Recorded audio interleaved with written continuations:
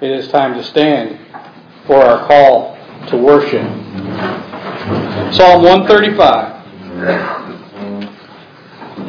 Praise the Lord. Praise the name of the Lord. Praise Him, O you servants of the Lord. You who stand in the house of the Lord, in the courts of the house of our God. Praise the Lord, for the Lord is good. Sing praises to His name, for it is pleasant.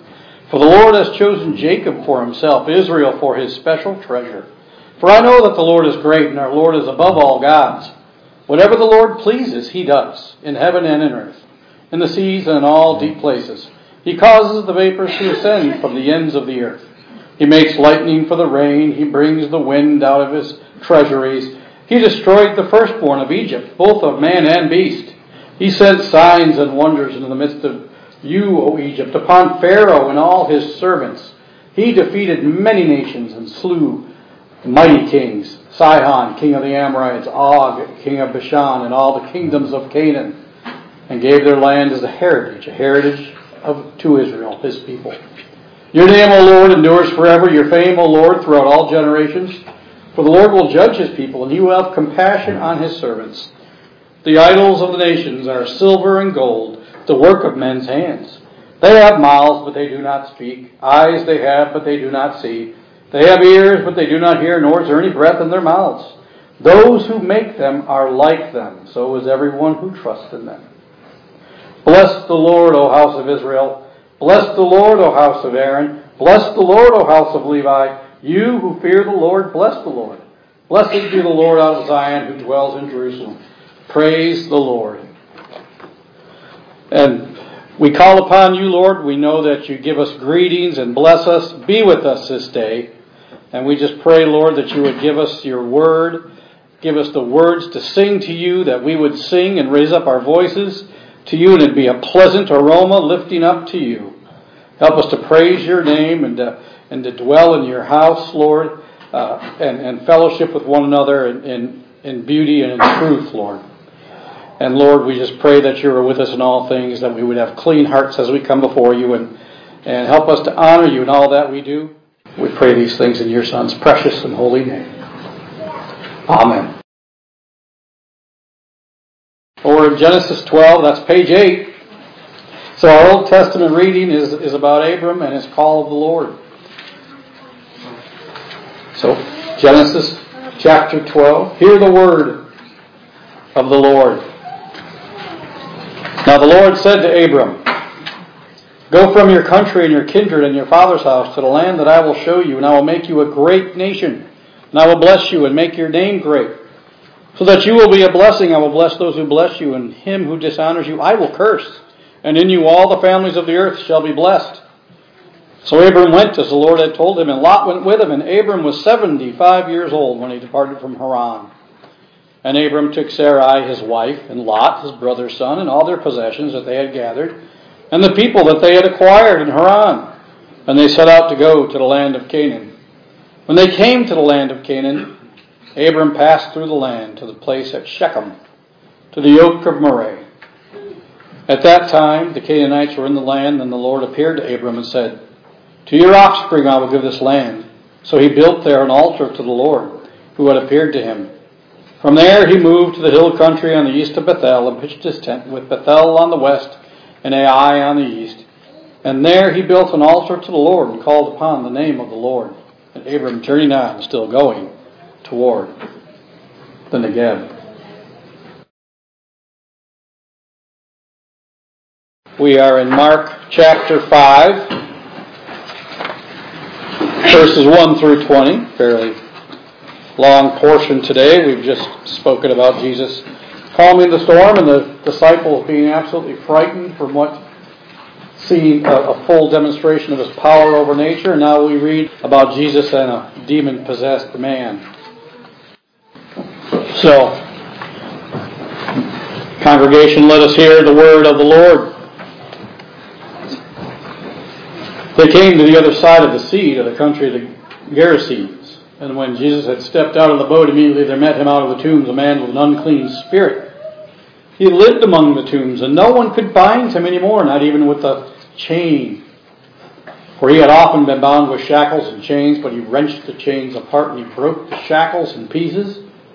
No one had the strength to subdue him. Night and day among the tombs and on the mountains, he was always crying out and bruising himself with stones. And when he saw Jesus from afar, he ran and fell down before him, and crying out with a loud voice, he said, "What have you to do with me, Jesus, Son of the Most High God? I adjure you by God, do not torment me." For he was saying, "Come out of the man, you unclean spirit." And Jesus asked him, "What is your name?" He replied, "My name is Legion, for we are many." And he begged him earnestly not to send him out of the country.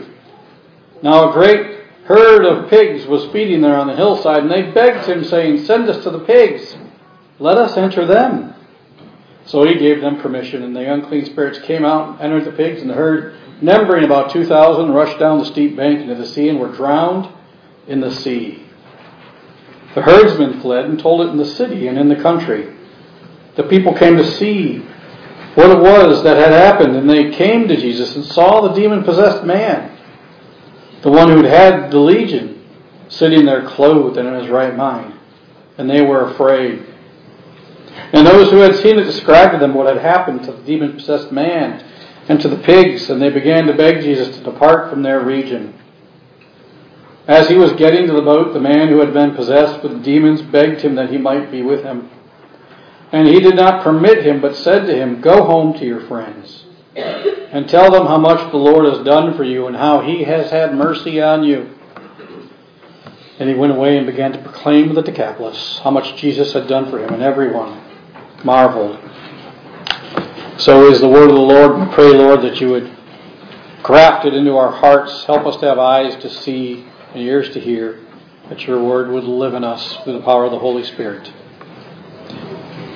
Amen.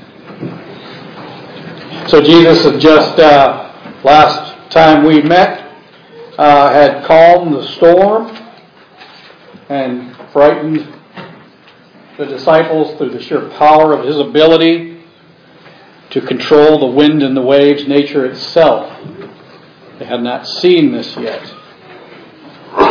And they were frightened. And now he's crossing over for the Gerasenes. And we must remember, as we get into this passage, that warfare is always ugly and costly. There's always destructive consequences of battle, and Jesus has been battling. Let's understand this. It's been a spiritual battle that he has been fighting with Satan, his demons, the Jewish religious leaders, and even close family. Their hardened hearts have even caused Jesus to change the way he ministers, and now Jesus is, in a sense, maybe seeking refuge, and I wouldn't say he's fleeing, as we see so many people in this passage fleeing, but he's leaving for a time, crossing over, leaving Galilee. He's going to go be a light to the Gentiles. But this will be a battle and a war as well, and it will not be without cost and destructive consequences. So, he comes to the other side of the sea, of the Gerasenes. And it very well may be, being that the high cliffs and everything, that this man living in the tombs sees Jesus from afar and is waiting for him to come.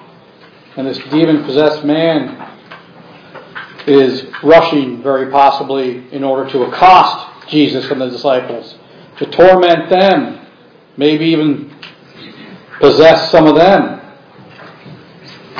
So they rush to Jesus. I should say, the demon-possessed man rushes to Jesus. And we understand as well that this land is a Gentile land. It's the other side of the great Sea of Galilee, and we read a little further down that there's a large herd of pigs, which is unheard of in Galilee or Judea. So this is a Gentile land. This man is living in the tombs. He was an outcast. He could not be in polite company, so to speak. He was naked. He was beaten and bruised and would cry out day and night. And he was amongst the dead. an apt picture. This is almost a complete reconstruction of what happened in the garden, except a complete opposite. And the demons had this man in the land of death. Perhaps even by that, tormenting him, as Calvin said, and showing him what's going to happen to him, because he is a man made in God's image, and this is what Satan does to such people. He's tormenting and torturing him. And the man is cutting himself and screaming day and night. This is just unholy, evil, wicked. And we see a lot of this behavior even today. For years now, decades, there have been stories of especially teenagers who will cut themselves and mutilate themselves. And it may well be an emotional issue, but let's always keep in the back of our mind that Satan always seeks to destroy God's people, to mutilate them. He seeks to destroy those made in His image, and he doesn't often change how he does that. So we have people wanting to mutilate themselves today and cut themselves in many different ways. So keep that in the back of your mind, that this is from Satan. And this man was unbelievably, supernaturally strong.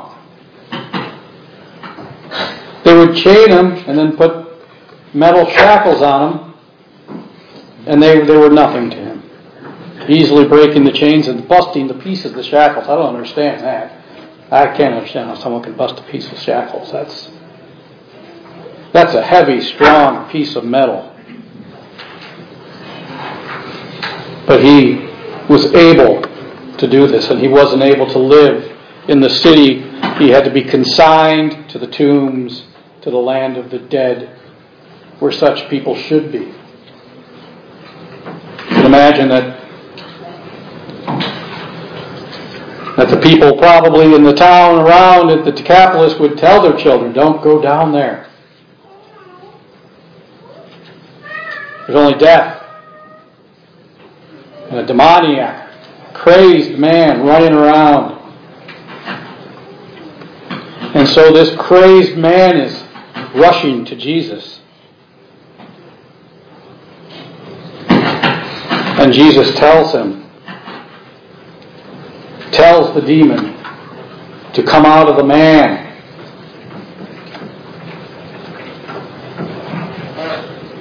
And the man looks at him and says, and the demons say, we believe with the voice of the man, Jesus, Son of the Most High God, I adjure you by God, do not torment me. Because Jesus had already commanded him to have the demons come out. He commanded the demons to come out. And as they got close to him, they realized this wasn't just some fisherman coming from the other side of the sea to come back to the Gerasenes. No. Suddenly they realized that this is Jesus Christ. This is no ordinary man. And they knew the trouble they were in. So we do have to understand that while we are Jesus is in a war here, a spiritual war. I mean, there's not any kind of a doubt, who has the power, who wins.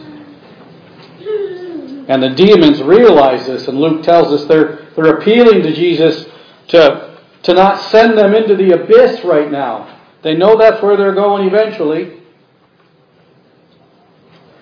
They know that's their eternal home. But they still want to play. So please don't send us into the abyss. And this is just it's a really action-packed 20 verses, this episode here. And even the language is kind of violent and action-packed. I mean, there's a lot of pleading. There's a lot of leaving and fleeing. And here we have the first of the pleadings as the demons plead with Jesus. Some accounts say it was almost worshipful how they went about this, and certainly can't worship the Lord, but when He calls the demon to come out, they have to petition Jesus. No, please, don't torment us. Don't send us into the abyss.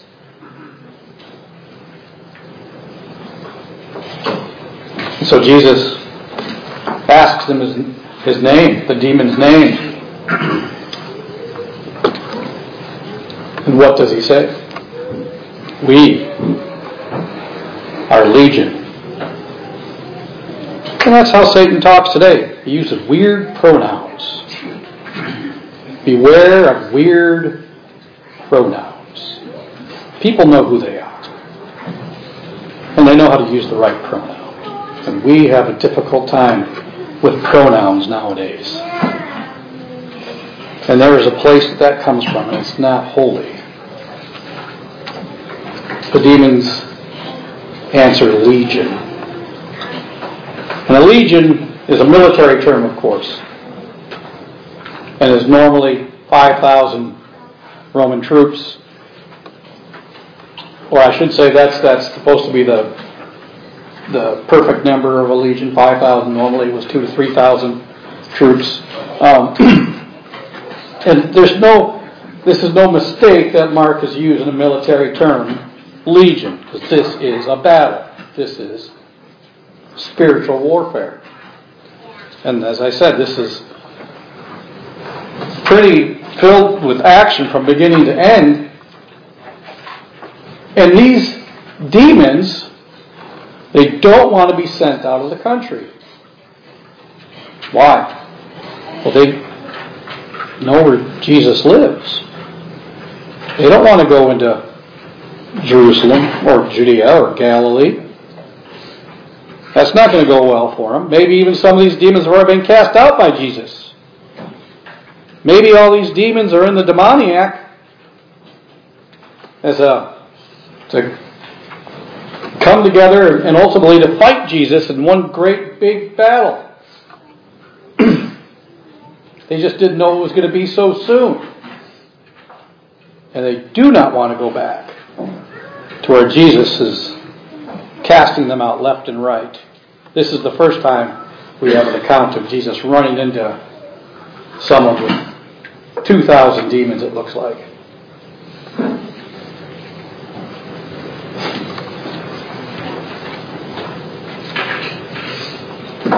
And they want to be sent into the pigs. They begged him earnestly not to send them out of the country. Now a great herd of pigs was feeding there on the hillside, and they begged him, saying, more begging. They're always begging. Jesus is in control. He is the man. Satan is God's devil. Cannot do anything apart from God's consent. And they say, send us to the pigs. Let us enter them. Why does he? And Jesus gives them permission. Why does he do this? Why doesn't he send them into the pit, into the abyss? There's always a reason. And we've seen the power of this legion of demons.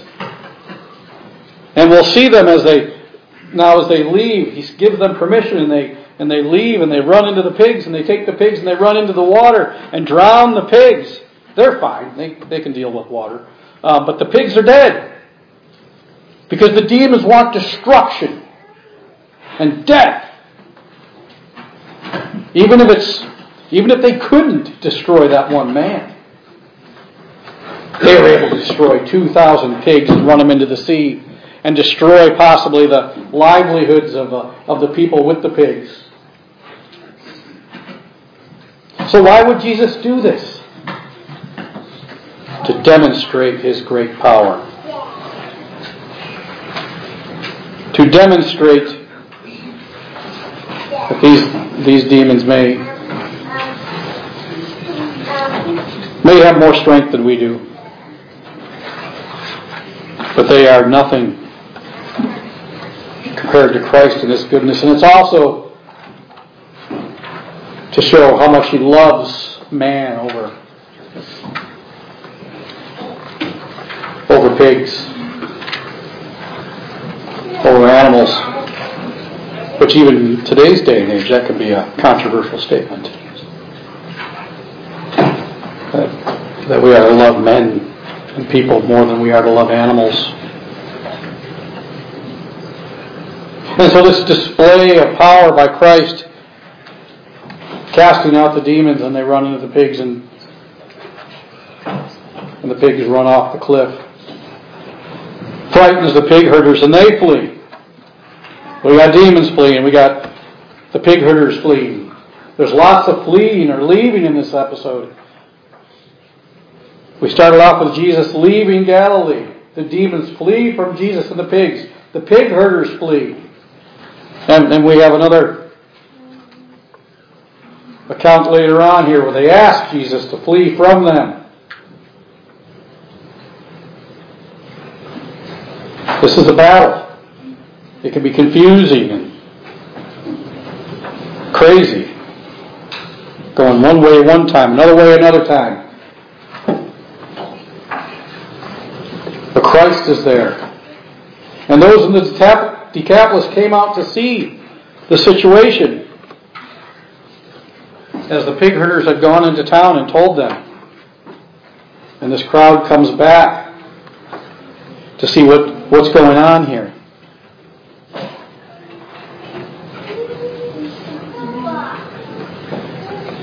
And they came to Jesus and saw the demon-possessed man, the one who had had the legion, sitting there, clothed in his right mind. And they were afraid.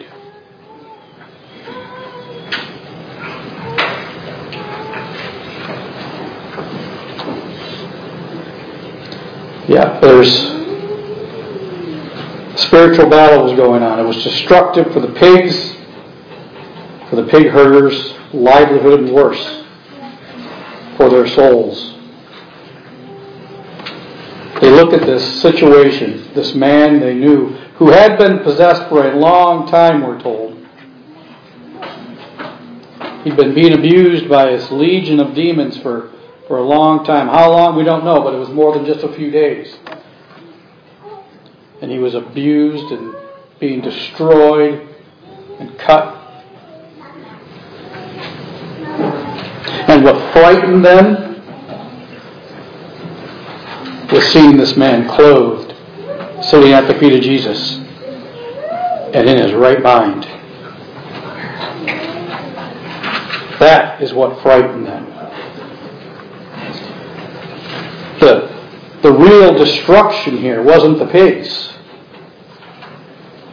It was the souls of the hardened hearts of the people who wanted nothing to do with Jesus.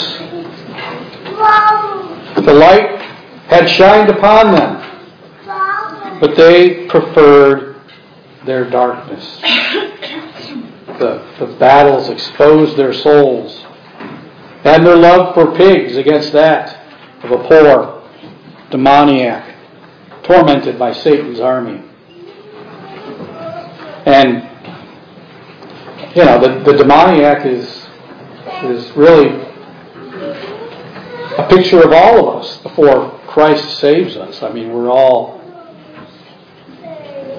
in the land of darkness in Satan's kingdom, doing our will according to our depraved natures, out of our minds, not able to respond to the goodness of the Lord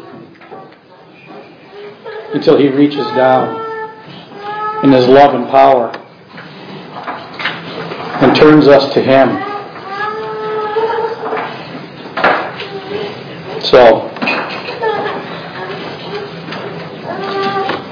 the people begged Jesus to flee.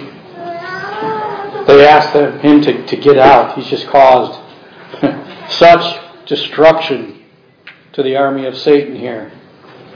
And maybe even when you think about the destruction of the pigs, that's his first act upon the Gentiles to say you shouldn't have these unclean animals. I'm going to cleanse this land before I come into it.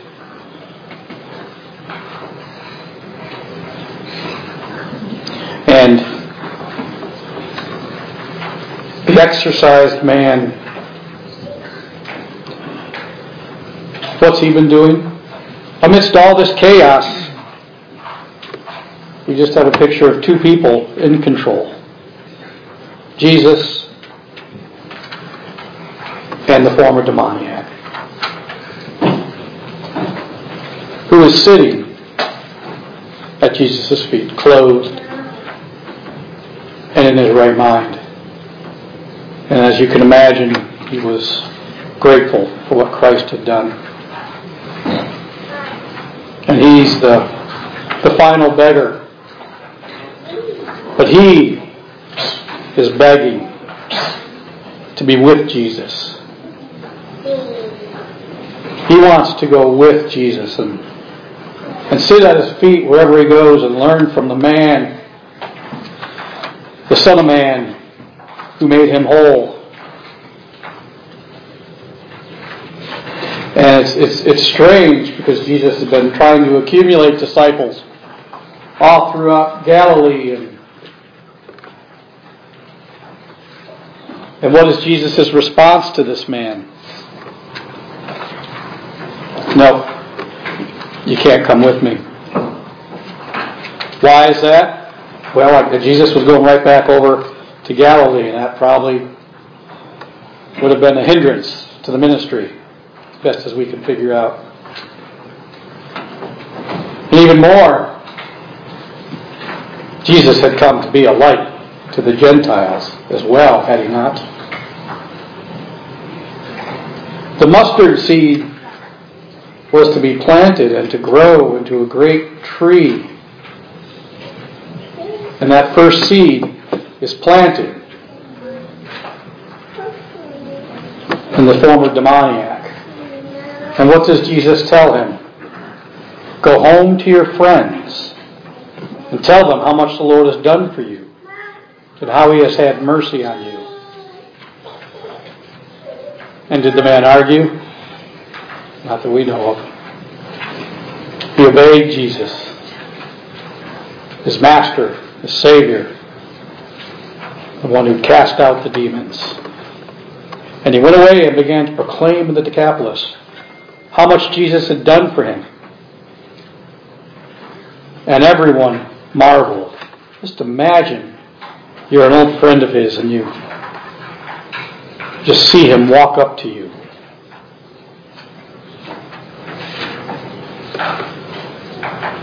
With clothes on. Not crazed, frothing at the mouth. And he just explains what Christ had done for him. And he's proclaiming as well. In other words, he's also going out and preaching in the Decapolis how much Jesus has done for him. And so the initial response to Christ's ministry to the Gentiles was horrific, confusing, and chaotic. People running everywhere. Pigs, people, demons running everywhere. But now the gospel has come. And though dozens, maybe hundreds or thousands originally rejected Christ in the tombs, in the land of the dead, now the living word has been implanted into the demoniac. The power of Christ is going forth. And we don't go a whole lot further into this gospel without seeing that these seeds that are planted, this mustard seed, is going to grow into a great tree just from this one demoniac. So we see that this is a great battle. This is a war, but Christ loves his people. They are worth far more than 2,000 pigs.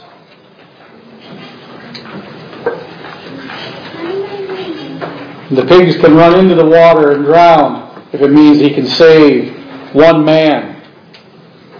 I mean, what does it profit a man if he gains the whole world and loses his soul? We'll read later on in the gospel. It profits nothing, of course. But how profitable is it for one man to gain his soul if the whole town loses its pigs? Our souls are worth so much more than flocks and herds and anything in the whole world. So Christ has now taken his battle to the Gentiles, even if just to win this one soul. But we know it wasn't just one. We can all attest to that. And it'll be so many more. Let's pray.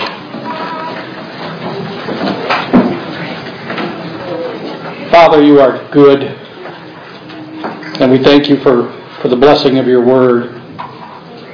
As crazy and as chaotic as it can be and as confusing, we just pray that you would give us the wisdom to understand it and to grow in the knowledge of it and to bless one another through it in the power of your Spirit. Be with us this day and help us always to be a light to the Gentiles wherever we go. Cause us to be in our right minds, Lord, and to sit at the feet of our Savior. And we pray this in your Son's name. Amen.